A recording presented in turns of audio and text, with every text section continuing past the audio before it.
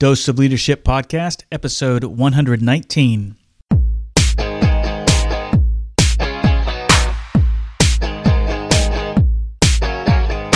Welcome to another episode of the Dose of Leadership Podcast, the show that brings you inspiring and educational interviews with today's most relevant and motivating leaders. Each episode is dedicated to highlight real-life leadership and influence experts who dedicate their lives to the pursuit of the truth, common sense, and courageous leadership. And now, here's your host, Richard Ryerson. Hey, welcome to the Dose of Leadership Podcast. This is your host, Richard Ryerson. Thanks for tuning in. Hey, thank you so much for all of your support. If it wasn't for you, this show wouldn't even be possible. So if you can, make sure you're spreading the word. Let people know about this show. Tell a friend, a family, a coworker. Let them know what you think about this show. And if you've got the time, please, 3 to 5 minutes, go to iTunes, go to Stitcher. Let me know what you think about the show. Leave a rating and review. It does so much to help visibility of the show, keeps us front and center in iTunes, and helps me to continue to let me build this audience as large as we can. Thank you so much for taking the time to do that. And if you haven't taken the time, I also got a brand new podcast out there. It's called the Courageous Leadership Podcast. It's not an interview podcast like this one. It's just me for about 10 to 15 minutes. I try to do it daily. We talk about some leadership tip or tactic that helps you become a more authentic and courageous leader. So again, go check it out, Courageous Leadership Podcast, and let me know what you think about this one. Again, thanks so much for your support, and here's the interview. Well, I'm so happy to introduce to you today Don Hudson, and welcome to the Dose of Leadership Podcast. He has multiple careers in speaking and management and sales, and it's brought him so many honors. He successfully worked his way through the University of Memphis, graduating with a degree in sales, and after he became the #1 salesperson in a national training organization, he established his own training firm, and he was soon in demand as a professional speaker, and he's been doing it ever since. Don's client list is pretty impressive. It includes over 2/3 of all the Fortune 500 companies, and he's featured in over 100 training films. He's a CEO of a company called U.S. Learning. He's a chairman of Executive Books, and he makes about 75 speaking appearances a year. I'm sure you've probably seen him on national television where he's been featured on ABC, PBS, and Fox News. He's the author or co-author of 12 books, including The Sale and his 2 Wall Street and New York Times international bestsellers, The 1-Minute Entrepreneur and The 1-Minute Negotiator. He's a member of the prestigious Speakers Roundtable. He was elected by his peers to the presidency of the National Speakers Association and has received its coveted Cavett Award as Member of the Year. He's also been inducted into NSA's Speakers Hall of Fame. So, Don, welcome to the Dose of Leadership Podcast. Thank you, Richard. It's a pleasure to be with you today. Well, it's so exciting to have you here. So, it talked a little bit about you in the bio, but tell us how it all started for you. How did you get so passionate about leadership? Well, I worked my way through college selling, and immediately upon graduation from the University of Memphis, went to work for a sales training firm selling enrollments and seminars. And I simultaneously got experience in speaking, selling, leadership, building an organization. And then I got pretty good at presenting our programs, and people started asking me to speak for their companies. So that's how I got on the speaking circuit. And then my chosen areas of expertise is that I'm a leadership and sales management trainer and a sales trainer. So that's kind of how it happened. And then you fast forward a ways. In 45 years, I've done 6,000 speeches in 34 countries, written 13 books. Wow. It's pretty amazing. Entrepreneurship is such a hot topic these days. You look at the podcasts that are out there, and there seems to be this kind of re-emergence or rebirth of entrepreneurship. Talk to me about the 1-Minute Entrepreneur and what's entailed with that. Well, I always love talking about that book. Ken Blanchard and I wrote it in 2008. And we got a fun run out of it. It was #1 on New York Times and Wall Street Journal's list for about a month. And we stayed on the list for a few more weeks and got a great run out of it, and it's still selling very well. But the big dividend for me, Richard, was having the opportunity to work with Ken Blanchard and get to know him even better. We worked on that book actually for about 5 years. And it just deals with the concept of entrepreneurship and what we've got to do to try to be our best in growing our organization and putting our time and energy into doing the things that matter, that are going to get you the best results. So it's a parable, like so many of the Blanchard books have been through the years. And it's a good storyline. It's done pretty well. We still get some nice dividends. Yeah, so what do you think about, I've talked to a handful of entrepreneurs and said, do you think all entrepreneurs are leaders, or do you think leadership is a requirement for entrepreneurship? Talk to me about that. Well, I think if you're going to be dedicated to building an organization of any substance, you've got to develop leadership skills along the way. And I think, there's some people who are good managers who really aren't necessarily a good leader. I really think we need both skill sets. I think somebody who's got a substantive title and a leadership position, if they look behind them, they need to see some enthusiastic followers back there. So, I think leadership skills go right along with success as an entrepreneur. I think one of the big issues about entrepreneurship is that somebody sometimes will get into a business thinking, I'm passionate about this. I love this product that I invented. And maybe they are skilled inventors, but then they have a lot of skill sets that they lack. And they don't spend enough time and energy surrounding themselves with the right people who pick up the slack on those lacking skill sets. So that's one of the problems, if we're not careful, is we don't have enough of the specific skill sets we need to succeed in entrepreneurship. For example, you've heard the old story, somebody can invent the greatest mousetrap, but people are not going to be the path to your door. You've got to be skilled in the sales and marketing arena to be able to create revenues. Right. So, there's so many different things we've got to do. And I think a leader has got to be the kind of person who has got a compelling story, operates from high integrity, and has people who enthusiastically follow his or her lead. Yeah, do you recommend, especially on the entrepreneur side, I had I used to work for Jack DeBoer, who started Residence Inn years ago, and he told me, and he's got a pretty good entrepreneurial story, but he always told me that he didn't think you couldn't have in the same person a great entrepreneur and a great manager, and I disagreed with him. What do you think about that? Well, there's been a long-standing debate through the years about, are there born salespeople? Are there born leaders? Are there born athletes? And frankly, while there are some people who are intellectually or physically attuned to doing some things well, most things are learned skill sets. Right. So, how to learn how to be a good manager, learn how to be a good leader, that information is available. Yep.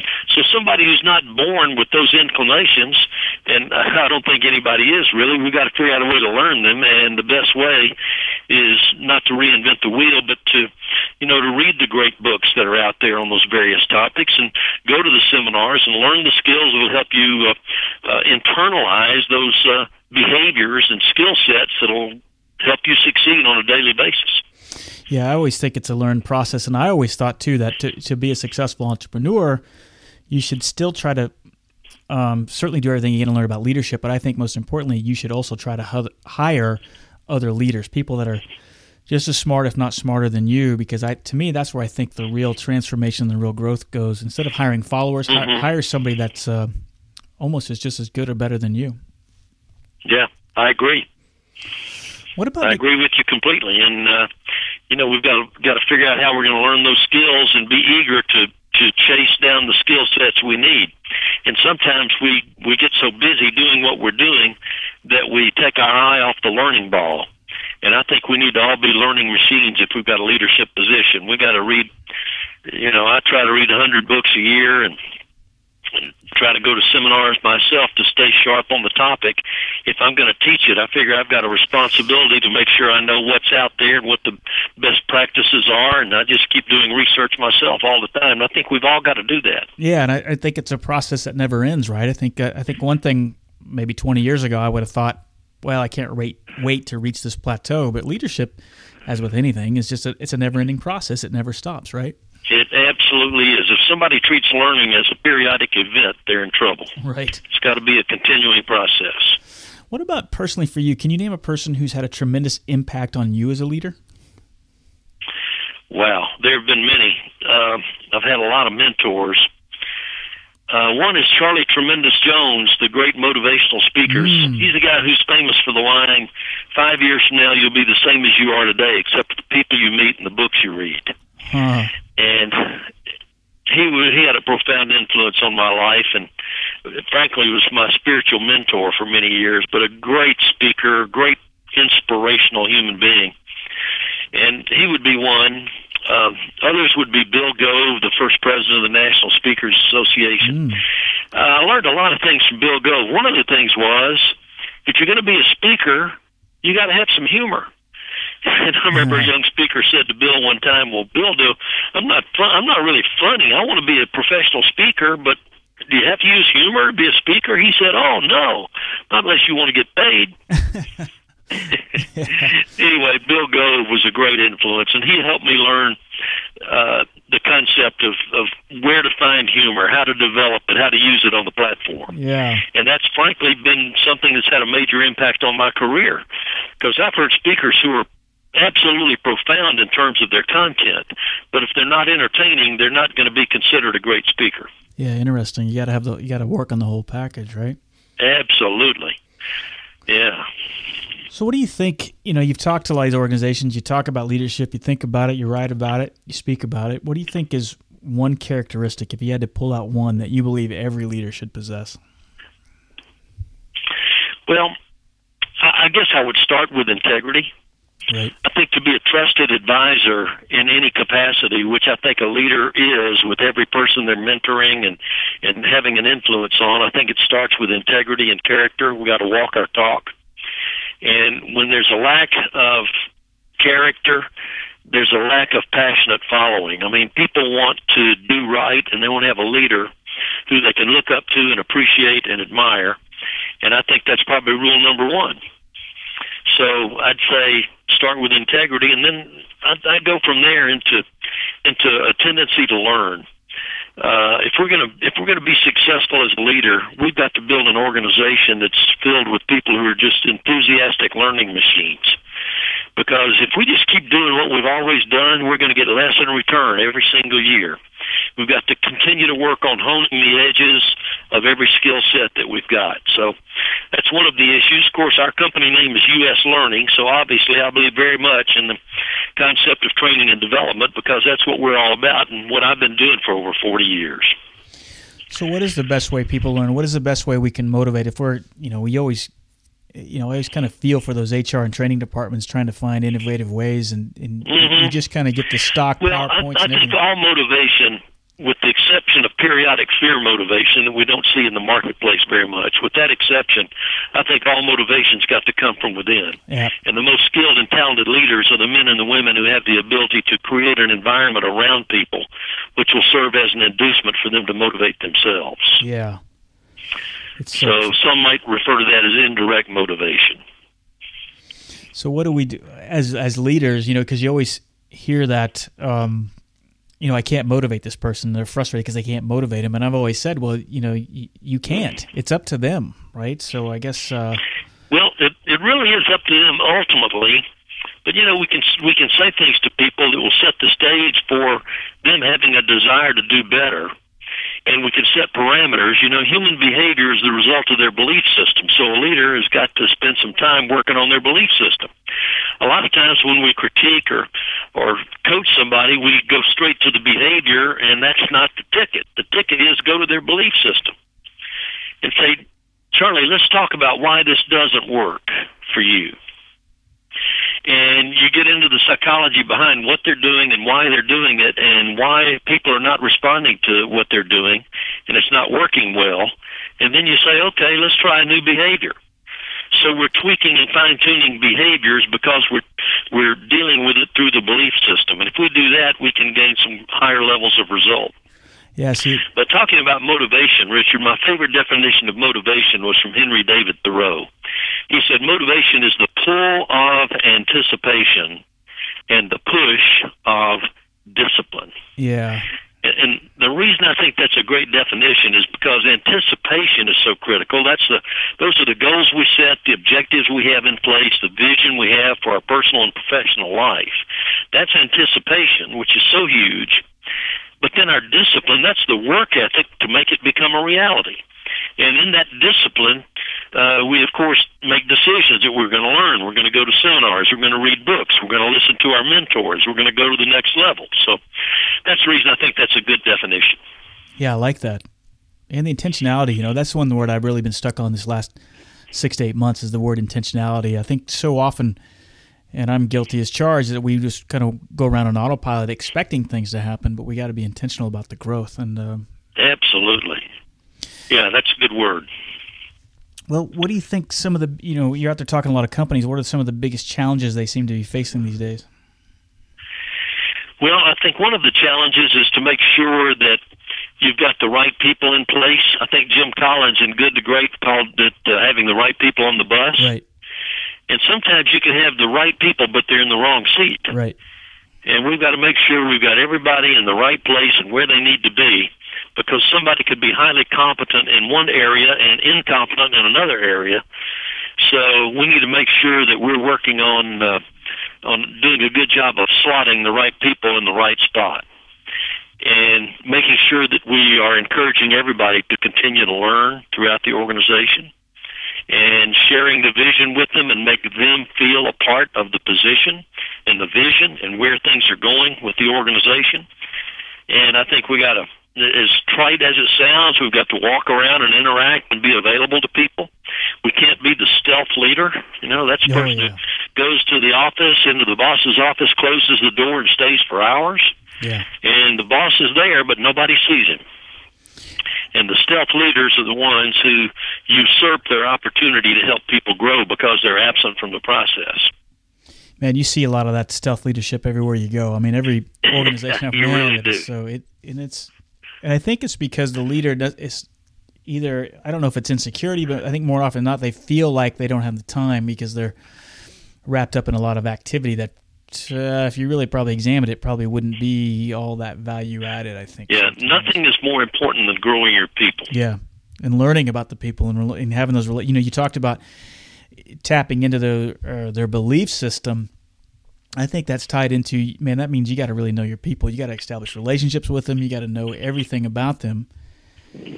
And that's where the kind of the emotional intelligence piece comes in my opinion. It's something that's really not taught. You got to really be intentional about learning how to be empathetic and listening to your people.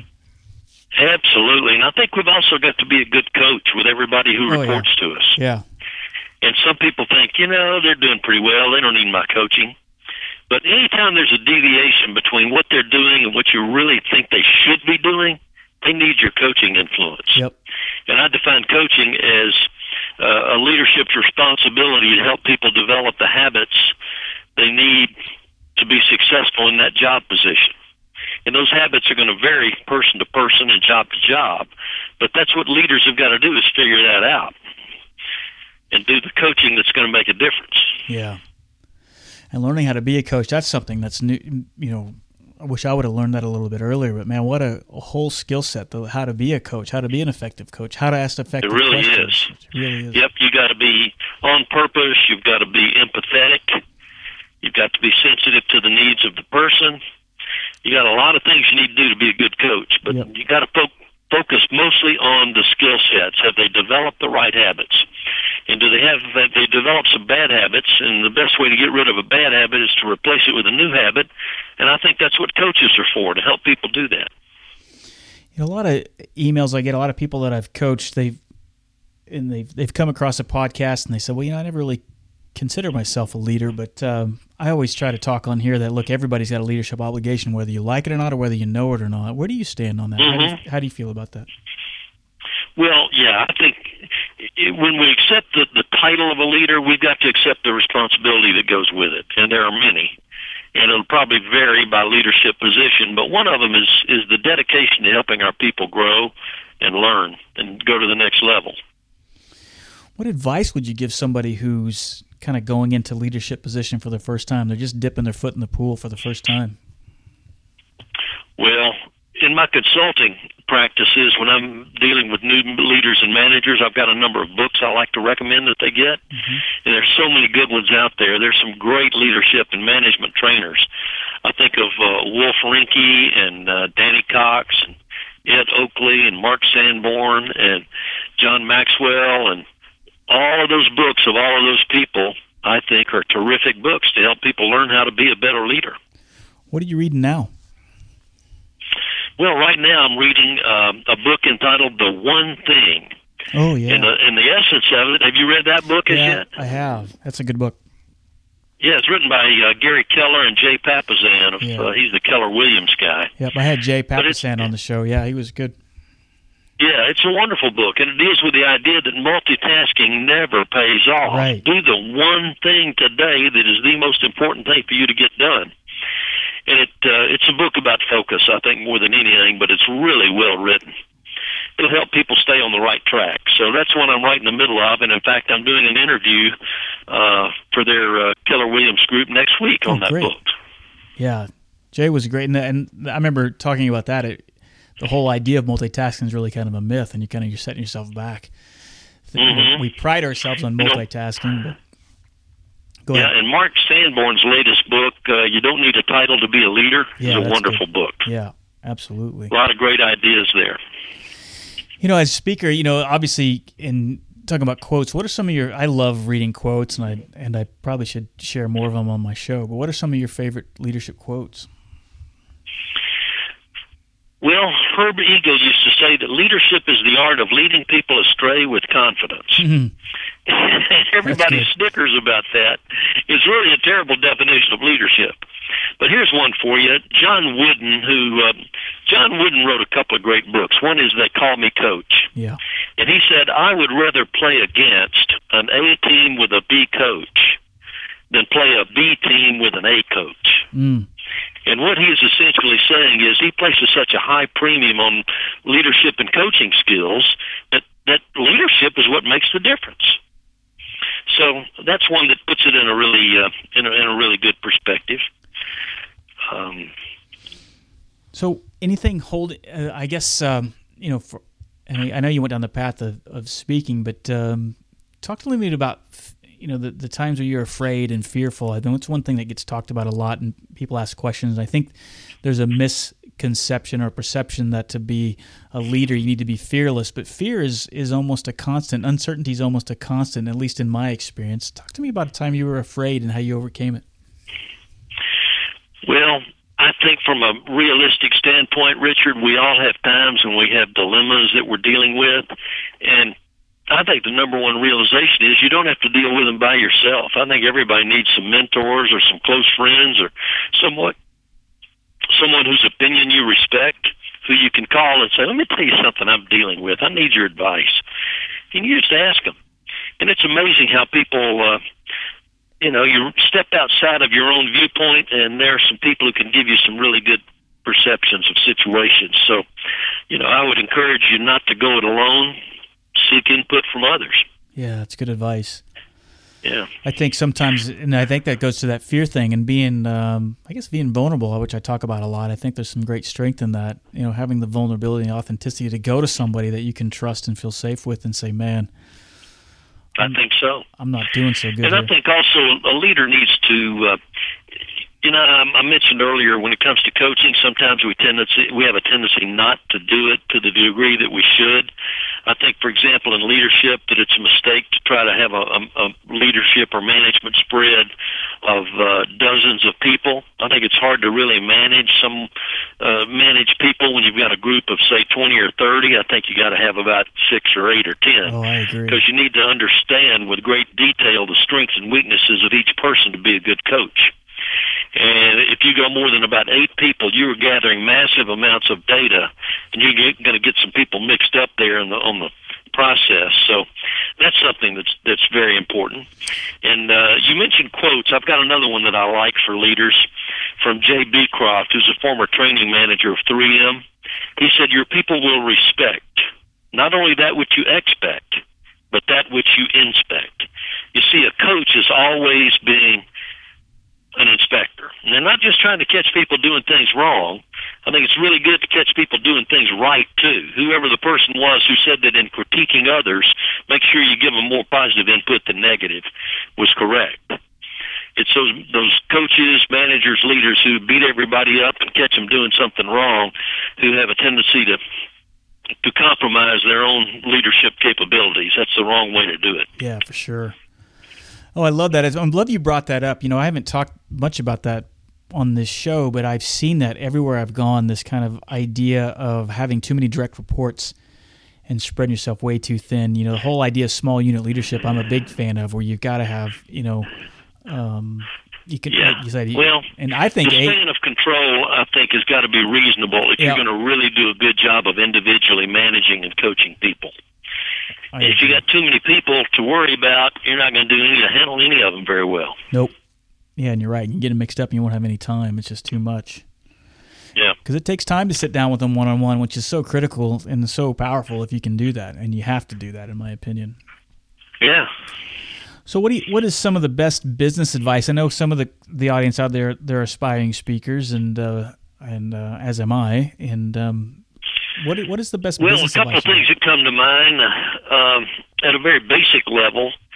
Everybody talks about goal setting. Not too many people do it. I saw a study where less than 0.5% of the employed American workforce have their goals in writing. And some people say, I don't need to write them down. I got them right up here in my head, and that works fine. But it really doesn't work fine. And I agree with the expert who said that if you write your goals down, you'll triple your commitment to the goal and to the probability of successful achievement. Another expert said if you will add to your goal, your written goal, an assigned time frame at the end, perhaps in parentheses, after you've worded your goal, you will quintuple your commitment to the goal and the probability of successful achievement. So set your goals in writing, assign a time frame, take them seriously, and have every single year have a serious goal-setting session where you're looking at all the different aspects of your personal and professional life and think about how you can do things better. Yeah, I love how John Maxwell told us one time that that's what he does every year. At the end of the year, he retreats back into solitude and he reviews everything he set out he was going to do, and then readjusts for the next coming year. So yeah, good advice. Excellent.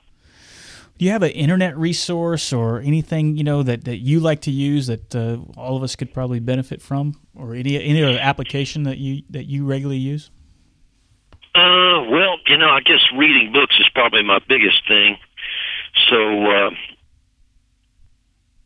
I don't know. I'm drawing a blank on as far as like various resources other than that. I'm just a voracious reader. Well, I think that... And this might make me sound old school, but I've resisted the temptation to buy a Kindle because I have a library of 8,000 books, and I'm committed to tangible books. Man, that's great. So if it gives me a Kindle, I give it to an employee or a family member. That's awesome. I don't want to have a Kindle. I want my books. And that's just something I feel very strongly about. Maybe it's some of that Charlie Tremendous Jones influence. I don't know, well, Richard. Hey, I think that's great. If it works for you, that's great. I would love to have a large library of books, a den. I've always pictured myself having the kind of Ward Cleaver den with the books all behind me. Well, when I built my home 20 years ago, I designed it myself, and I designed the library first, and then the rest of the home was designed around the library. Wow. So when you come to Memphis sometime, I want to have you in my library. Yeah, I'd love it's to see exactly that. what I wanted. It's just right. Oh, I'd love to see that.